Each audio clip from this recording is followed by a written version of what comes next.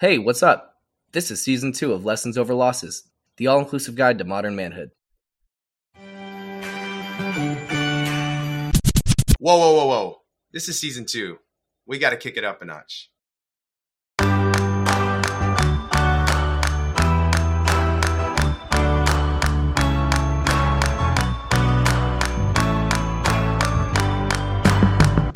you can tell everybody. Yeah, you can tell everybody. Go ahead and tell everybody. I'm the man. Well, you can tell everybody. Yeah, you can tell everybody. Go ahead and tell. All right, here we go. Welcome again to another episode of Lessons Over Losses podcast. I am Andrew, and I'm here with Jason and Travis, my boys. I don't know why my hands are like this. I just felt in like a very namaste mood. Someone else unmute themselves and speak before I lead a meditation session right now, okay? Dude, it's so funny you said that because I was watching you and the tone of your voice, how calm it was, I was like, he's going to say namaste. This feels like a namaste moment.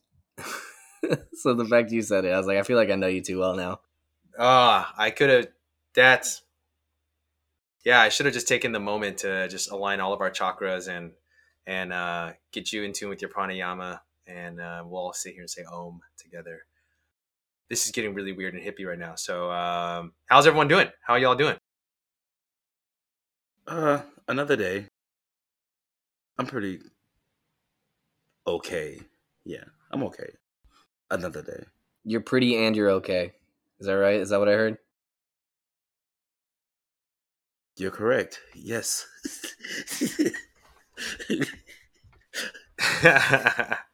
The amount of bromance that comes out on this podcast is truly indescribable at this point. It's like a verbal cuddle sesh. Verbal spooning sessions. So thank you everyone for tuning into our verbal spooning session. We promise not to start off every episode like this. Actually, I don't know why I said I promise not to, because that's a promise we probably won't be able to keep. We will transition here. And our icebreaker is, do you prefer a big spoon or a little spoon? I'm just kidding. That's not the icebreaker. I just wanted to mess with you. I'll throw out the icebreaker because I don't think we planned on who had an icebreaker today, but I'll just throw one out right now. So I have a very simple question. I think everyone's got one of these, but do you have, Jason, Travis, do you have a go-to song that is your mood booster song? Maybe the day's gloomy, or maybe the day's tiring. You're in a funk. Is there a get you right song? Well, it just depends on like that type of get right that I'm trying to do. If I'm trying to like work out, then I'll listen to like a different song. If I'm like trying to get some work done, if I'm trying to get work done, one of my favorite songs to listen to is Black Men United. You would know that's really one of my favorite songs. And yeah, that's really one of my favorite songs. I mean, isn't it obvious? Like, I'm the man, Aloe Black. Come on. I was going to be angry if no one said that. So thank you. I appreciate that. Yeah. But similar to Travis, I feel like it's different for the moment. Like if I'm trying to get in the mood to study, I actually go onto YouTube and I type in like lo-fi hip hop. Cause there's like this like loop that just plays like hip hop instrumentals that are like really calm and like, low and chill. So it just like gets me in the mood to like study and whatnot. But if I'm going to the gym, it's gotta be Power by Kanye West. Fire. Let me throw another one here. And so I do appreciate both of you had an answer for like focus, if you needed to focus. And then you also had an answer for like, exercise and gym. Makes sense. You're both very healthy, fit individuals. So is there a song that maybe is almost a guarantee to make you smile? Like your mood is uplifted. Like you just feel like you're happier is there a song that's almost a surefire, the closest thing to a surefire to like make Travis smile, make Jason smile? Maybe like Colt 45 by Afro Man. I don't know, just because it's so silly. I don't know. Like if I'm trying to like smile, I got to listen to something that's like funny. That's such an inappropriate Yes. song, but Yes. Oh, I don't know. God, Like that's great. I might need some more time to think about it. But that's like the first song that came to mind when he said like smile, because it's like he starts out the song by talking about walking through the fish market. Mm-hmm. Just like that joke gets me every time. So I That don't is know. an acceptable. That's an acceptable answer. That's an acceptable answer because usually the song that ends up making you smile the most is the one that was like buried deep in your playlist somewhere that you haven't listened to in a long time, and then right when it came on, you couldn't click skip. Like you could not skip it, and it immediately made you smile. And I swear to God, if Colt 45 popped up on my playlist sometime, it will make me smile. So I appreciate that one wholeheartedly, no matter how inappropriate it is. So, Travis, do you feel like you have an idea of a song that would get you to smile? I really don't have an idea because I just depends on my mood. That's what I just tend to go to my playlist and play. I do have songs that I listen to every day, or at least in the gym. Fantasy by Mariah. Fantasy by Mariah. JB, would you like to? JB just threw that in the chat, and I thought you were like now that I have more time to think about it. Now that I have more time to think about it, I'm like, Fantasy by Mariah Carey. Like that song is like a banger. That puts a smile on my face. Wow, I thought you were directing that at Travis, and I thought you were saying that's well, that's it Travis's might be a song. It might be a song that Travis likes too. Like I don't know. Like it's a good song. I think it puts a smile on anybody's face. I do like Wow. that song though. Well then, Jesus Christ. Okay, this. How about you, Andrew? You what songs do you think about, or what songs do you listen Yeah, okay. When I think about gym, because I know you all mentioned that, I like, this is like probably my go-to, but Numb Encore, Linkin Park, Jay-Z, that version gets me really like lifted for the gym. I'll throw an inappropriate one out there, and you may or may not have heard it, but before I go play basketball, I kind of have to go in angry or confident. So I don't know if any of you have listened to Kill Shot by Eminem, but it's Eminem's diss track to MGK, where he pretty much slayed MGK's rap career. Yeah, that one gets me fired up. But in terms of songs that make me smile, this one's kind of cheesy, so it's not anything related to Colt 45 or Fantasy by Mariah, but it's a TLC song back in the day. It was called Unpretty. And I love that song. Right? Dude. And it makes me miss Left Eye. And I thought the video was like super dope back in the day. I was a kid when I saw it, and I didn't really understand it. And when I went back to watch it as an adult, I thought it was so dope. So I'm happy you know that song, Travis. Dude, I love that song. It's so good. It's so good. Dude, I'm gonna really embarrass myself right now. I don't think I've ever heard that song, or if I have, I don't recognize it by the name of the song. So after we stop recording, I'm gonna go listen to it. Yeah, you might know it. We might just throw that as our opening song and sub Aloe Black out one day, and we'll just throw that in, and then we'll throw Colt 45 in as an intro song one day too. We'll figure it out. But yeah, TLC, Unpretty, or pretty much any song by Aaliyah, because she's my all. So okay, 10 minutes on this icebreaker, way too long. We went from spooning into Colt 45s and fantasies. Oh, but to answer your question, I can only imagine what we would be doing together. Yeah. Yeah, to answer your question, I feel like this is going to sound weird, but I like initially starting as the big spoon and then throughout the night kind of like getting some space. And then it's really cute when like, because me and Cass sleep on like opposite sides of the bed a lot of the time. Like I'll start by like spooning her, and then by the end, by like a couple minutes in, we get too hot, or I get too hot, and I'm like, all right, I love you, baby. But then I roll over to the other side, and then like a few hours later, I'll feel her just like almost like wear me like I'll wear her like a backpack, and I become almost like this like. Oh my god! I almost become the mini spoon. It is just like, it's funny because I almost like imagine her as just kind of like getting like a piggyback ride on my back. I need to see a consent release of information form signed and completed by Cass for you to disclose this information, man. We'll see. Don't tell her that you even said this. Just wait till she listens. She's gonna to the hear episode. it. She's gonna hear it, and Yeah. there's no lie here. You know. Yeah. I'm Also, ready to see her I reaction. she has And in me. terms She of- has me sleep closer to the door. So if an intruder comes in and wants to kill us both, I die first. I don't know what the thought process is behind that because we're both gonna die, but I die first. Yeah, that's fair.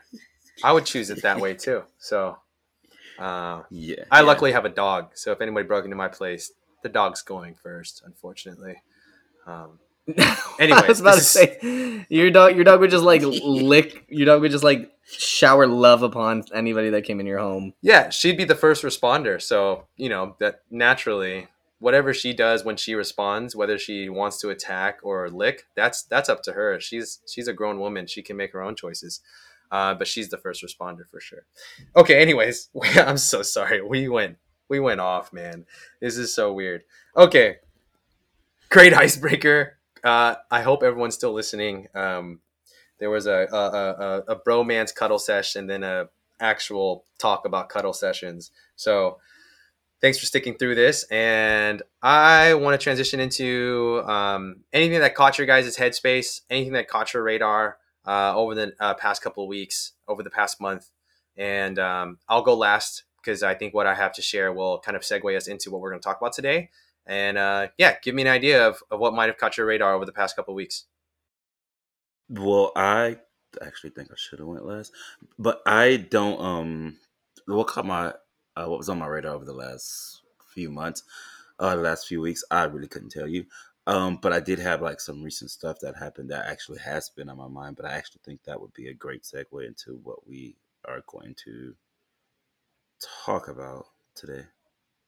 All right. I mean, so for me, because I know we're not going to segue into this, I just wanted to shout out Andrew and myself because over the past month-ish, he and I have been studying for a very big test, very important test for licensure to be clinical social workers. And we both passed. And I think that was definitely on our radars. We had some study sessions. We broke down concepts and the fundamentals, and we had each other's back. Andrew passed it first. I had that moment of jealousy and happiness at the same time where I'm like, oh, damn, now I wish I had went first.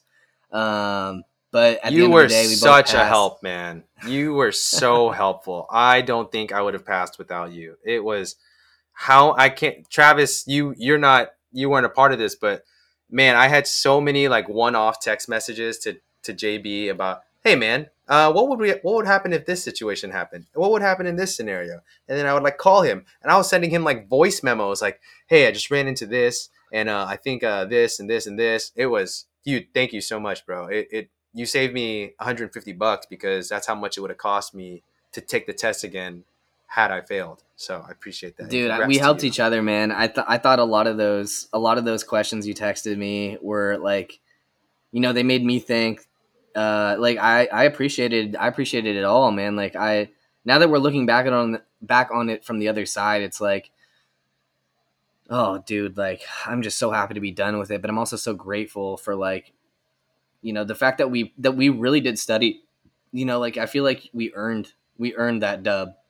It's not like we like cheated our way through it. Like, we earned that. And the thing about this test that people might not know is that you find out your score immediately, but it doesn't tell you on the computer because you got to take it on like these test taking computers that they set up for you.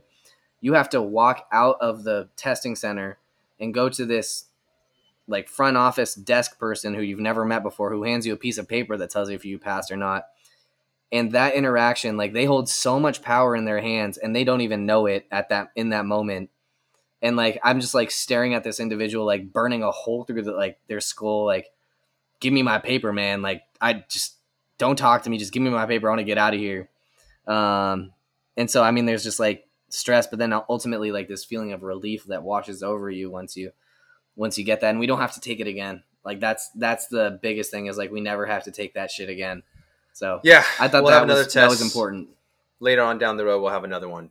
But yeah, so good stuff, Jason. Trav, did you want to say something? You just wanted to say what's up? Congratulations, y'all. Congratulations to the two of you. Well, actually, no. Recently, I did celebrate my birthday last week. So that's Yes, you Yeah, did. on the radar. Yes, That you was, did. and then and then and then like well actually while I was out celebrating my birthday, that's I got the news that one of my friends had OD'd. And just like kind of took the whole night actually.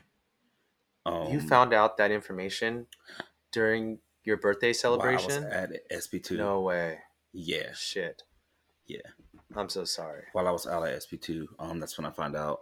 I mean, yeah, it's life. Yeah, I feel like it's life. Um, but it also just had me. I mean, it's a weird way to bring in my birthday. Well, celebrate my birthday, but it also was kind of like a wake up call. Like, okay, like shit's real out here.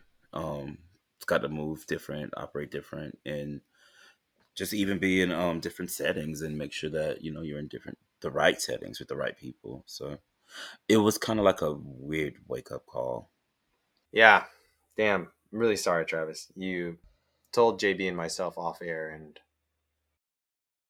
it still hurts. It still hurts. It still hits. So I think what's most difficult is that saying I'm sorry for your loss never really helps, you know, because unless any individual is like just a horrible person, like death and the process of dying is so difficult and can be so unexpected, which makes it more painful.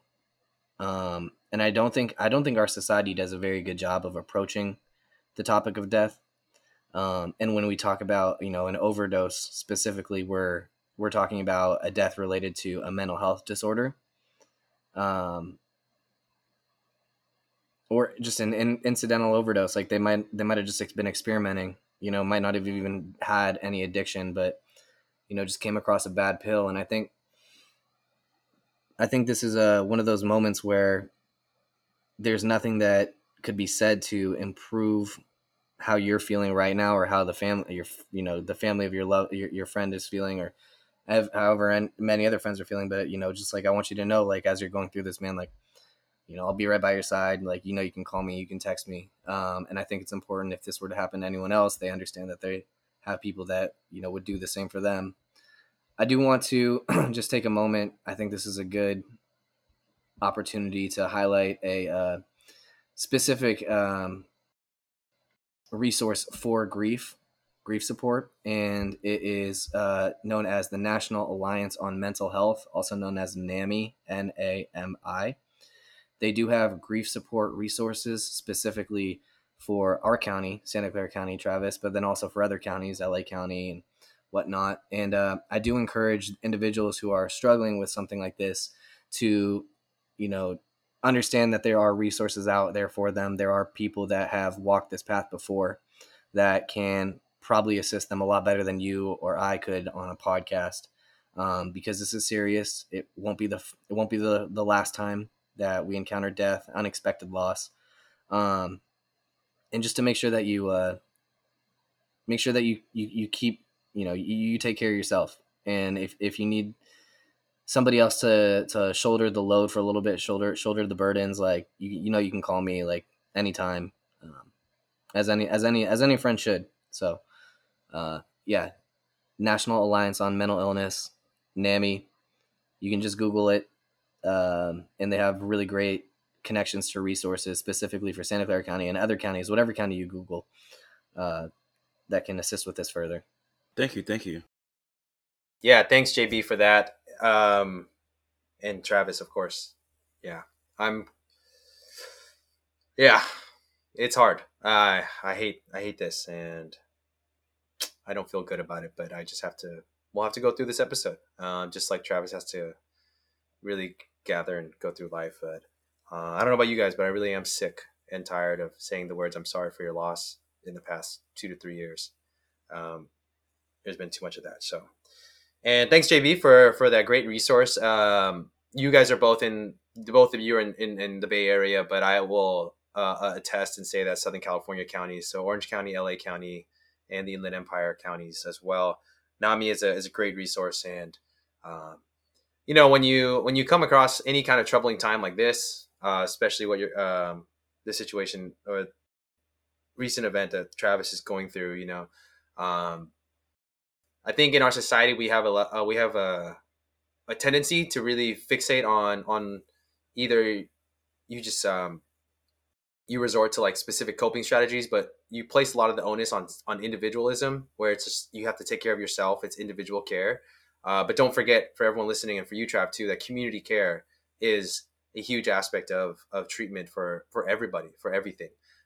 Therapy for myself, like being a therapist, with the people that I work with, individual therapy and medication for whatever disorder they have is generally not enough, and it's a triadic approach, and the last there is community care. So use that resource, everyone, to the best of your ability, and know that there's community care out there, and NAMI is fantastic at that. They do a great job. Travis, if you don't mind, I don't want to just put you on the spot, but could you educate us on some of the coping skills you've utilized to address this loss? I mean, I've also already had like own just other stuff going on too, like as far as like with work and everything. So I just was already kind of like in a mental space. So I think I've actually just been going through the emotion, if I'm being honest. But in terms of that in particular, yesterday I actually ended up just meeting up with one of my friends that we had like a mutual friend, and we just went for food, drinks, talk, and was just sharing stuff, sharing memories, and that's pretty much about it. But I honestly have been having some other stuff going on that I share with Andrew about work and stuff. Was that you? Or with you, sorry. And so I I honestly feel like I've just been going through the motions for the last few days. And going through the motions is a coping skill in itself. It is a coping strategy. Whether we want to acknowledge that you want to acknowledge it, if it's unhealthy or healthy, however you want to determine it. We're human. We go back to routine. We go back to what we know in the time of either chaos or loss, because we try to take back any bit of self-control that we can get, it's every little ounce of self-control, and that you have control of your life again, is empowering. So if you don't believe me on self-control, ask yourself, why did everyone rush to the store to buy toilet paper during a pandemic? And that's a sliver of it right there. So anyways, good stuff. Oh yeah, Sorry. I did start, I did just was conscious and just started sitting down more, and I started watching TV, which is that, I don't think this was the best thing to watch, but Jeffrey Dahmer. Dahmer? You watched Dahmer? Dahmer? Yeah. Oh God. Yeah. Yeah. I don't think that was probably like the best thing. But it worked. And you came out happier after watching that? No, I honestly kept falling asleep. That's a sick individual. But you were able to fall asleep. That's impressive. It just tells me, Travis, you had so much shit going on in your life that Dahmer was your melatonin. Just think about that. You know what I mean? So, all right. Thanks for sharing, everyone. And I'll go here with what's on my radar. And I guess I should clarify too, Trav, for all of us. But when we say what's on your radar, it doesn't have to be anything that you saw in the news or anything, but it could be anything you experienced recently. So this is what that space is for. Really quickly, Andrew, really quickly, and I'm so sorry to interrupt. I do think it's important for individuals, and we might discuss it on a later podcast as well, to better understand the stages of grief, the 5 stages of grief. This might be something useful for us to talk about at a later point. Obviously, right now might not be the best time to talk about that. But I do think the 5 stages of grief are important to recognize and understand, because they help with our self-awareness and acknowledgement when somebody's going through this sort of stuff. And now, continue, Andrew. Very good point. Thank you for that. I really do think we will have an episode on stages of grief. And I hate that it took a loss and a moment of loss and a moment of grief for us to really bring it up. But that's also when it's most poignant. So thanks, JB, for that. I will transition us here. It's a harsh transition because of everything we just talked about, but also at the same time, it does encapsulate a lot of what we've been talking about today, and even some of the experiences that we just recently had. So I wanted to bring up today. It came up today on my news feed here, but there was a poll done by CNN and Kaiser, and it just talked about the country's current mental health state. It's basically a poll of people in the country and how they feel about our current mental health state as a country.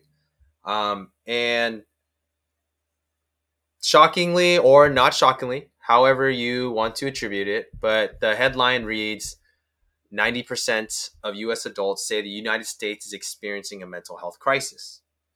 And that's a long, lengthy, very wordy way of just saying that our country is currently experiencing a mental health battle. It's in a mental health war. It's a mental health epidemic. It's a mental health pandemic. However you want to word it, that's basically the way I read it as. And as you go through the study and as you go through the article, it made me think. As a country, I do think that we are in a very pivotal, crucial moment in terms of our mental health condition as a country. Like if the country was a brain, and that brain labeled USA is going through a lot of crap. So it made me want to bring this up because I wanted to ask you guys, and I wanted to kind of bounce this off of you. I just sent you guys the article right before we recorded this so we can all take a look at it. But when you look at that, when you see that the country's in a mental health crisis, the word mental health crisis is really just a categorical term. And underneath that, there's so many subsets, right? What kind of mental health crisis is our country facing? Well, it's facing a lot. Depression rates are higher, suicide rates are higher, substance use overdoses are higher, homelessness, lack of mental health treatment, lack of quality of life amongst adults. So I wanted to ask both of you, sorry for being so mouthy here. When you see that headline and when you see that our country is really going through a mental health crisis, which part of the mental health crisis do you find most concerning for our country? Which areas is it and which subset is it? Andrew, I think this is a really good question, and I don't think there's a perfect answer. I know you're not seeking a perfect answer. You're just asking for what our perspective and opinion is on this mental health crisis. But the first thing I want to say is that the title of this article itself, I feel it's a bit misleading. I think when we think about, it's a very subjective question when you ask somebody what they consider to be a crisis and then for them to deem something a crisis. But I also think it provides valuable insight into how people are feeling in regards to certain things that would classify under mental health, right? The article mentions the opioid use. It mentions suicide attempts. It talks about, COVID-19, gun violence, LGBTQIA plus discrimination. And I think one thing that really connects us as human beings is the fact that everybody is going through something. The idea that you are special or like your life is unique is true to a certain extent, but also a fallacy because everybody is going through something. And that's not to say what you're going through should be minimized. Absolutely not. But it also represents a greater understanding that those that were part of this study recognized that something was going on. And I think that that's what's most important, is that they acknowledge that there's an issue, and whether it affects them or something they see, they understand that it's a problem. Specifically for me, what I think to be part of the mental health crisis, I believe to be is twofold. I think depression and anxiety are some of the leading causes of co-occurring disorders. We look at substance use, and the onset of substance use rarely comes based off of nothing. Normally somebody is going to, because drug education at this point is actually quite widespread. I think people are learning more and more about the dangers of opioids more than ever before, especially over the past 20 years. People have begun to understand the risks of sharing needles from the AIDS epidemic of the 80s and 90s. So the rates of HIV transmissions are drastically lower, and the treatment for HIV and AIDS is far greater than it was decades before. But I do believe that when we look at Andrew's actually asking me to define co-occurring disorder. I probably should have done that. I'm sorry. A co-occurring disorder, similar to its name, is the idea that you have two disorders that are concurrently working or involved in your mental health and in your daily life. So, for example, this conversation that I'm alluding to is the fact that individuals might have depression or anxiety and turn to self-medicating with substances that could be considered addictive and harmful physically and mentally, and in doing so become addicted to those substances or a substance, which in and of itself could be alcohol use disorder, amphetamine use disorder. It could be marijuana use disorder. Any kind of substance. Anything can become a disorder. You can gamble. Gambling is a disorder. Can become a disorder. So I think that the idea, I think obviously there's nuance to each individual, but I do believe that anxiety, depression, trauma are some of the leading causes of mental health crises. We look at suicide rates. Obviously, most suicides, from a general standpoint, are linked to severe depression or severe trauma. And you guys probably already know, just based on this conversation, the example I'm using, but just putting you on the spot, what's the most prescribed medication in America and probably in the world at this point?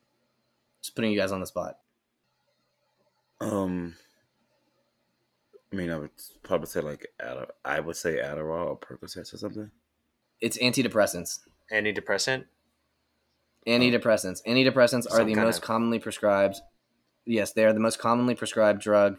And I think that indicates a high percentage of people in the United States and possibly internationally are struggling with depression or struggling with anxiety. And I'm not saying medication is the wrong thing to use. Obviously, medication has tremendous benefits to it. But I think it indicates, that's kind of what my take on this mental health crisis, what it really stems from. I appreciate that perspective, JB. I really do. And yeah, co-occurring disorder is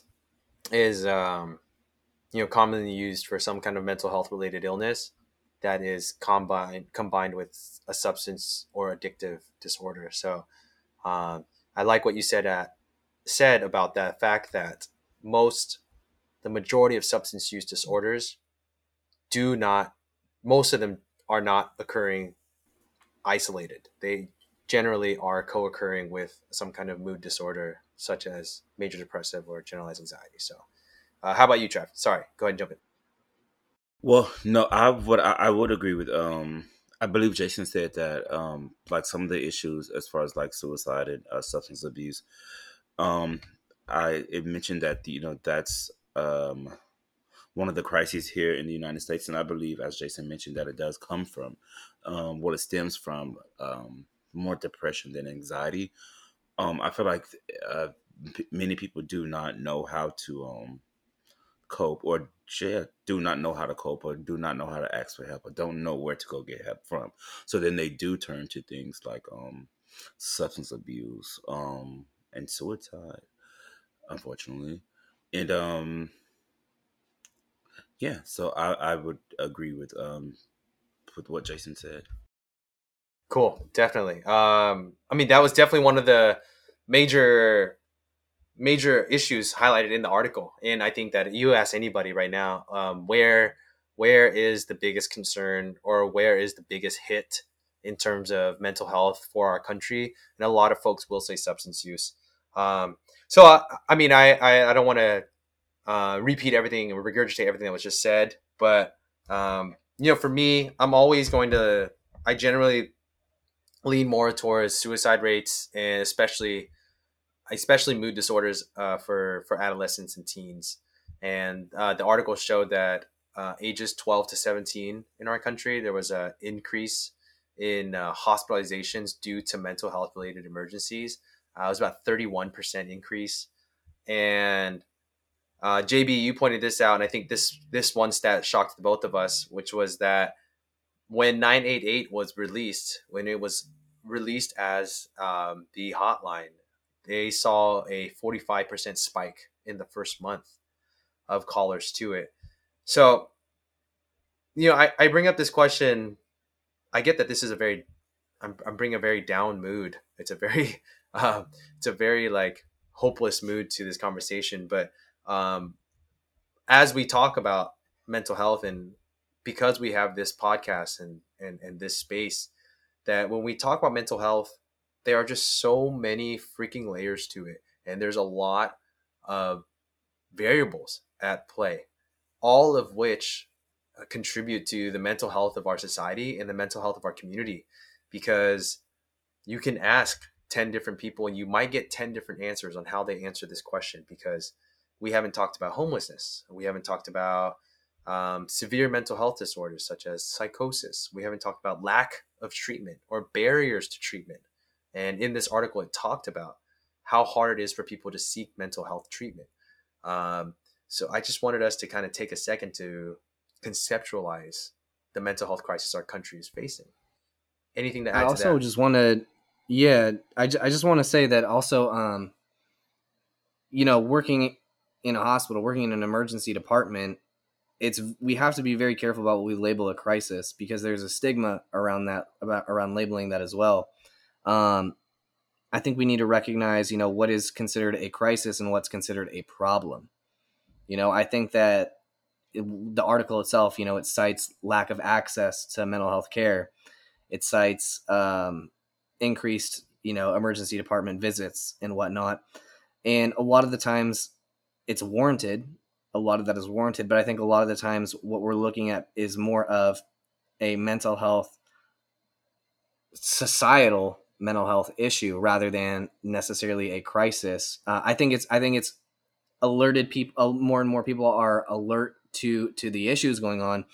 But when I use the term crisis, like a mental health crisis, I'm thinking of somebody that's actively suicidal, actively homicidal, actively in psychosis, right? So for individuals that are, calling 988 because they're suicidal, that is a mental health crisis. If somebody has unmanaged symptoms of depression where, they've been feeling really low, I think that that's a mental health problem. And I think it could become a crisis. But I think that using the term crisis, there's a lot of power and weight in using the term crisis.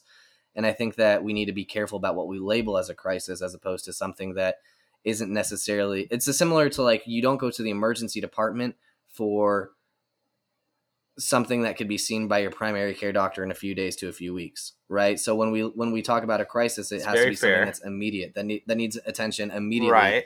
So if somebody's saying, like, it's a mental health, if they're saying it's a crisis because there's a lack of access to healthcare, I don't see that as a crisis. I see that as the crisis would be somebody that's suicidal that can't access the healthcare. If somebody is saying, I've been feeling depressed and I want to start seeing a therapist or a psychiatrist, that's not necessarily a crisis. Do you get what I'm saying? For sure. Very fair. Yeah, go ahead, Travis. Jump in. No, I was about to say, I get what you're saying. I get what you're saying, and I get what you're saying, but I have to give a little pushback because what you may be mentally capable of enduring or going through, your mental strength doesn't necessarily equate to mine or Andrew's or the next person's. So what may not be a crisis to you may be a mental crisis for someone else. Mainly because they just probably don't know.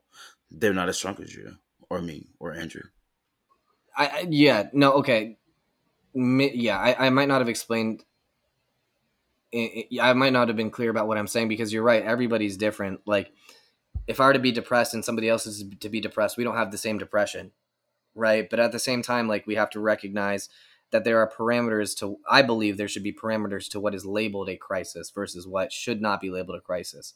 If somebody says, yeah, like, I've been feeling depressed lately, you know, that's a red flag. Like, that's something that we want to talk about, but that's not necessarily something that would, consider to be a crisis, right? That's something that could be treatable, something that could be, addressed and whatnot. I feel like crisis is something that requires immediate, acute crisis interventions. Like, somebody's about to hurt themselves or somebody else, or they're in psychosis. And so that's why I kind of feel like the title is a little bit misleading. It's saying that 9 out of 10 people believe that the United States is in a mental health crisis. It's like the opioid epidemic, huge issue. Like, I see there's people coming in opioid withdrawal, opioid overdoses. And I know, Travis, it might be poor timing to bring this up, obviously, but it is part of the article. So I do apologize if any of this is triggering. But, somebody that is suffering from substance use may not be in crisis, right? They might have an issue with opioids, but that doesn't necessarily mean that right then and there they are in a mental health crisis. Like, their life might be in a very dark place, but to use the terminology of crisis, I think, is a very loaded statement. I would have to disagree. Also, wait, just to clarify to you all, he's not talking about me when he says substance abuse. No. I'm talking about the experience of the loss that you just had. Yeah. No, let me clarify that too. But no, so I do agree with you that the title is misleading for sure. Because I don't necessarily think. Well, I'm not sure how accurate the numbers are. So I do agree with you on that. But in terms of, like, his substance abuse issue, which caused him to OD, that's a crisis. It's again, some people are mentally, some people are, like, just stronger than others. So some people are stronger than others. So why I consider it a crisis is because clearly he was doing all those drugs, so he needed some type of help, some type of attention, and it could be someone else that probably felt, or some other friends, or even family members that felt, like, what he was going through wasn't, a crisis, or wasn't that serious, but to him it was, which forced him to continue to do these drugs, and that many drugs. So it's just kind of like, well, Travis, let me throw another example at you, okay? Let's talk about the functioning addict, right? Let's talk about the individual who is addicted to opioids, but is functioning, holding a job down, has not passed away from an overdose. Is that person in crisis? No, but I would say, honestly, I answer too fast.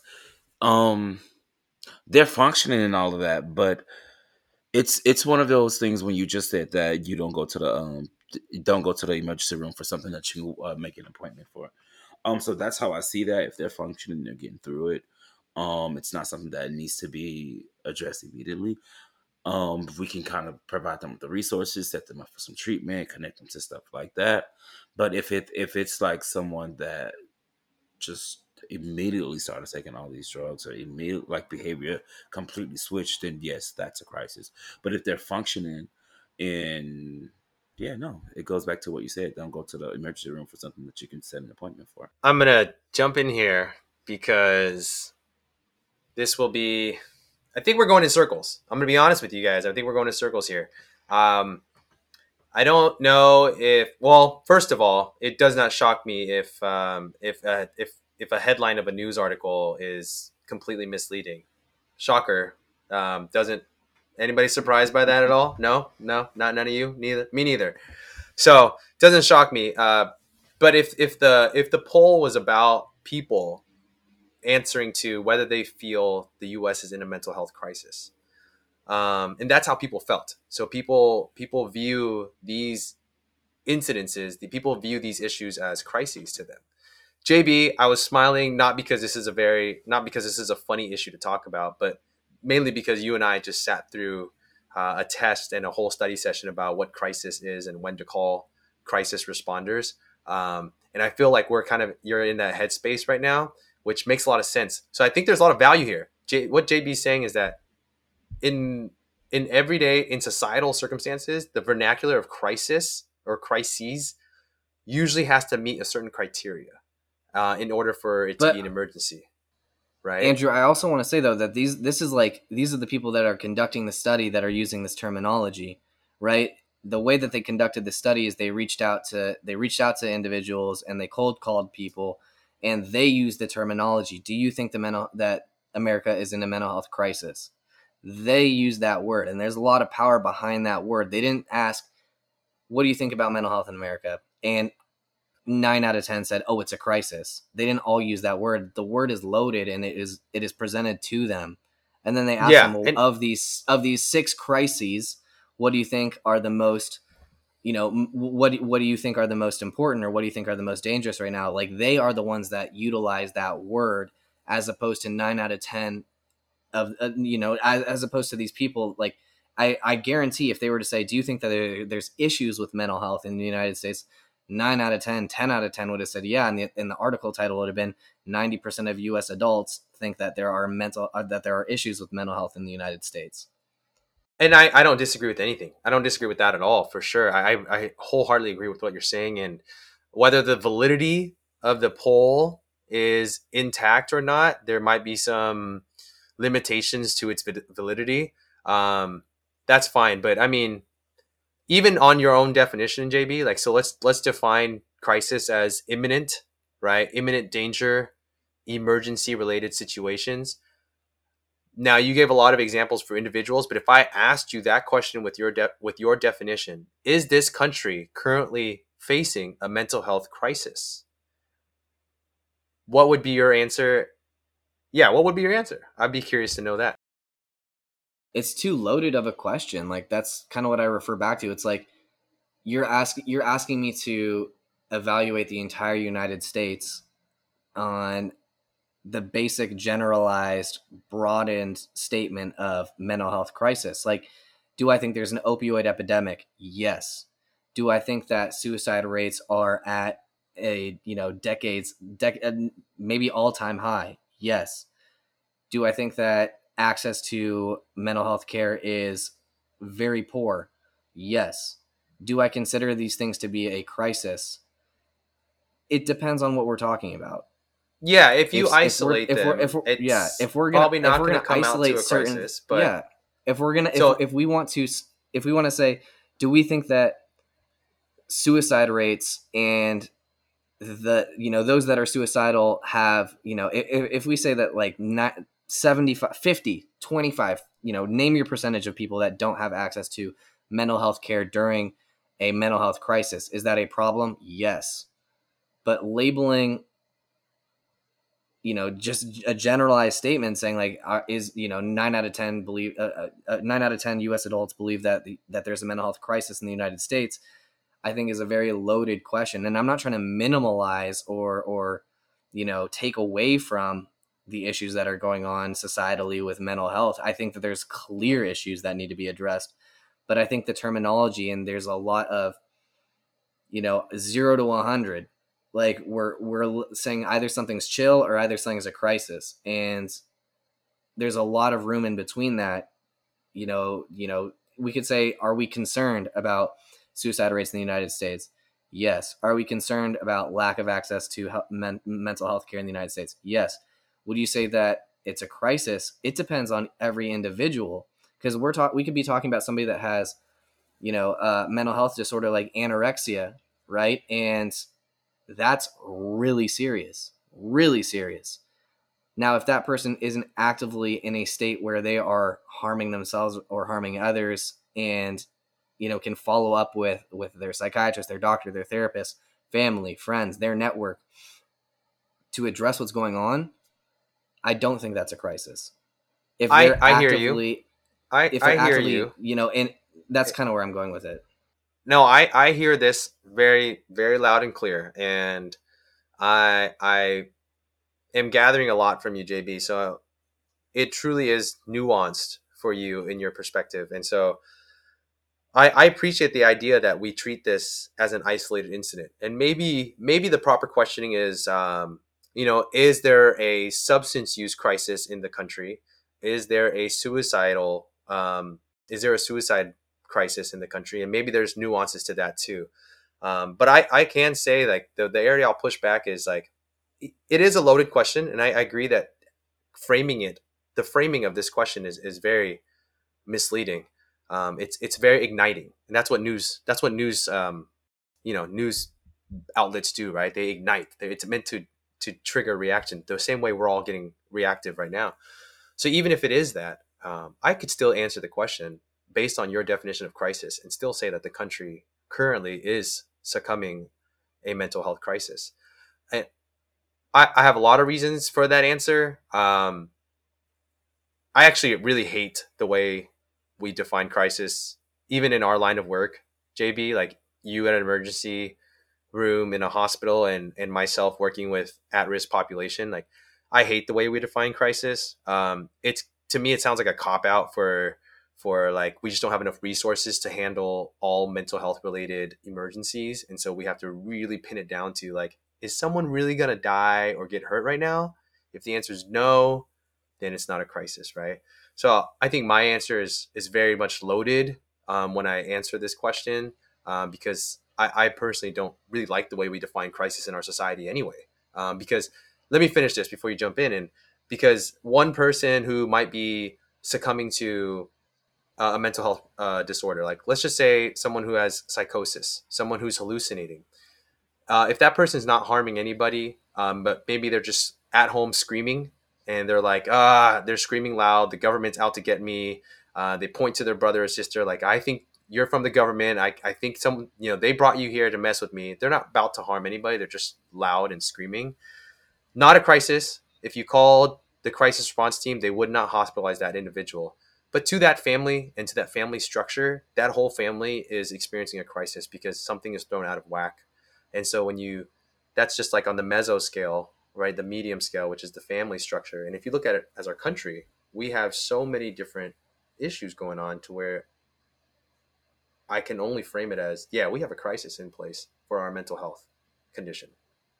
Does that make sense? Did I say anything that sound like English there?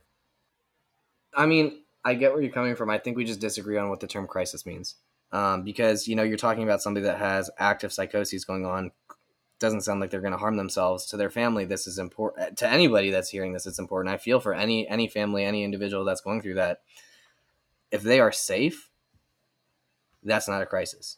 If they I agree with you that it's not a crisis themselves or others, because that's how it's defined. If the family needs access to resources to further support this individual and care for this individual, that's a problem.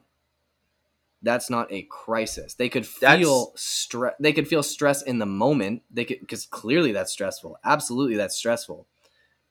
That does not constitute a crisis.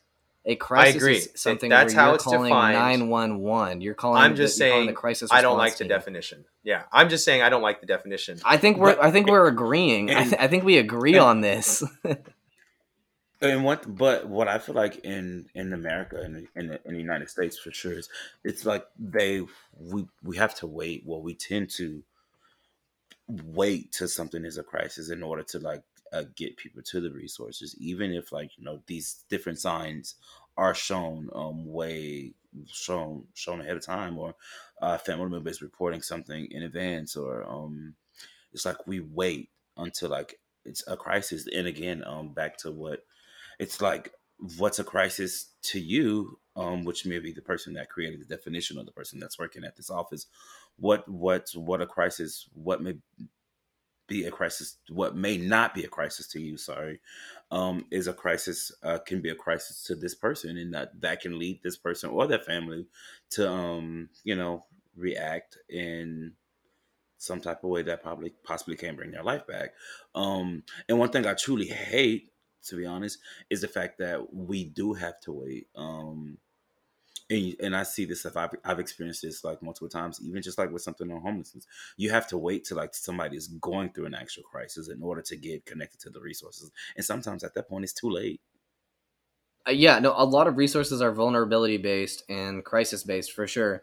But that's also just because of the lack of bandwidth to support those that are only having problems compared to those that are having crises. Like, if we had more crises clinicians, if we had more outpatient behavioral health support, more outpatient substance use treatment centers, um, there'd be far less crises.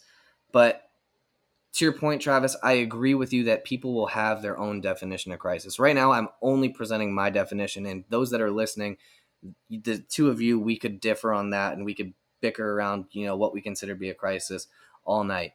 I do want to just, really highlight the fact that we need to be careful with the terminology that we utilize, right?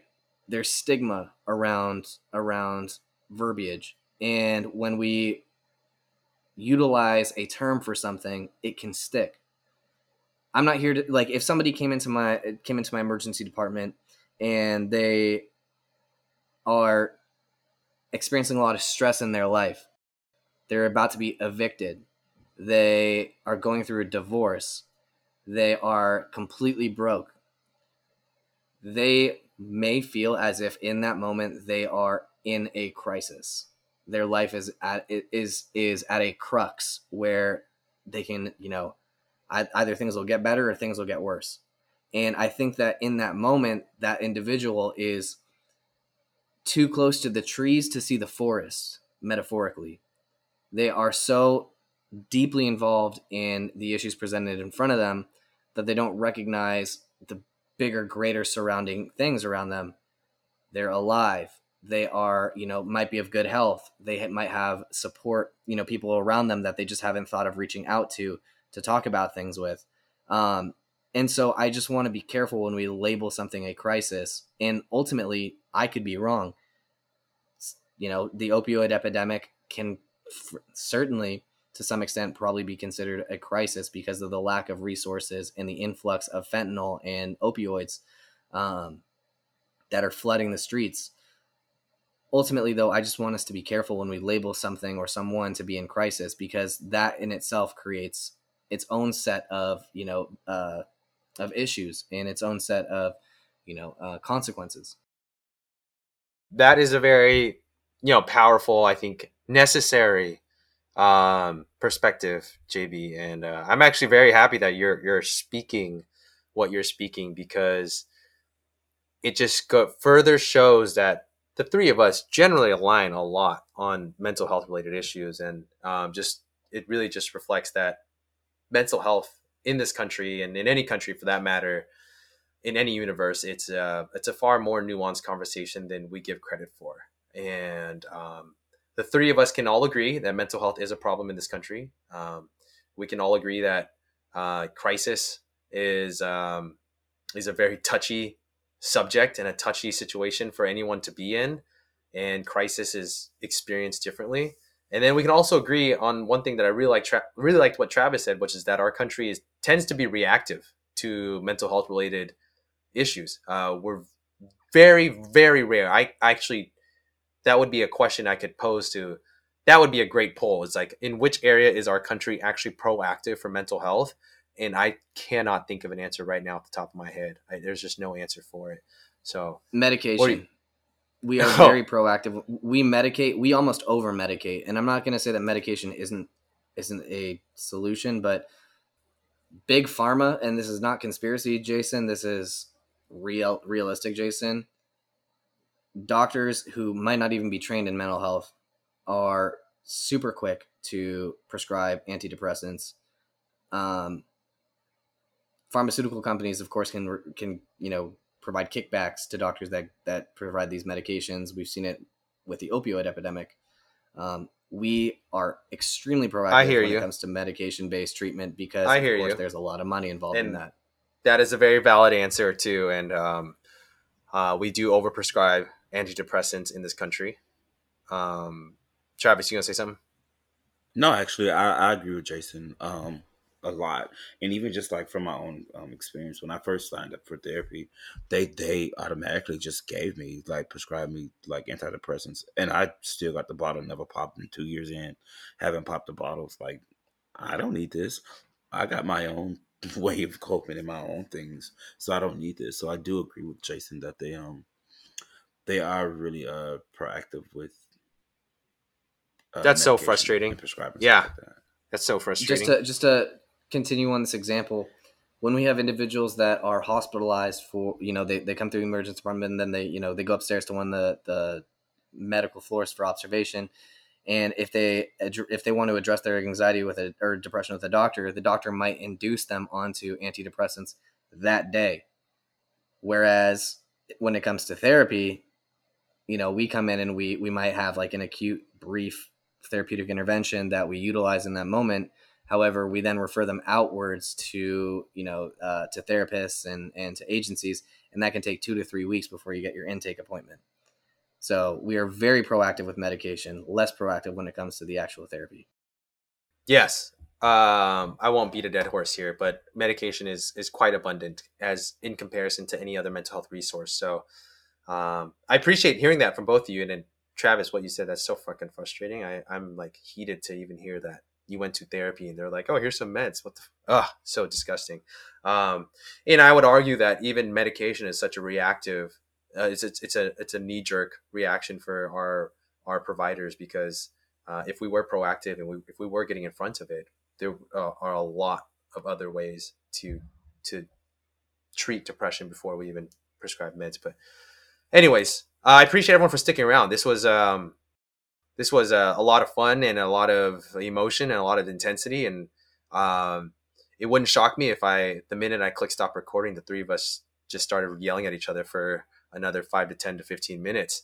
And sometimes it'd be like that. But sometimes it's necessary. And right now, everyone, Travis, it's necessary for everyone and you and all of us to just take care of yourself and rely on your supports, rely on yourself and take care and really be kind and mindful to everybody, because we're all going through stuff. And whether you want to believe the mental health crisis is here for our country or not, we can't deny it's an issue, and I'm glad we're here to talk about it. So thanks, Travis. Thanks, JB. And thank you, everyone, for listening.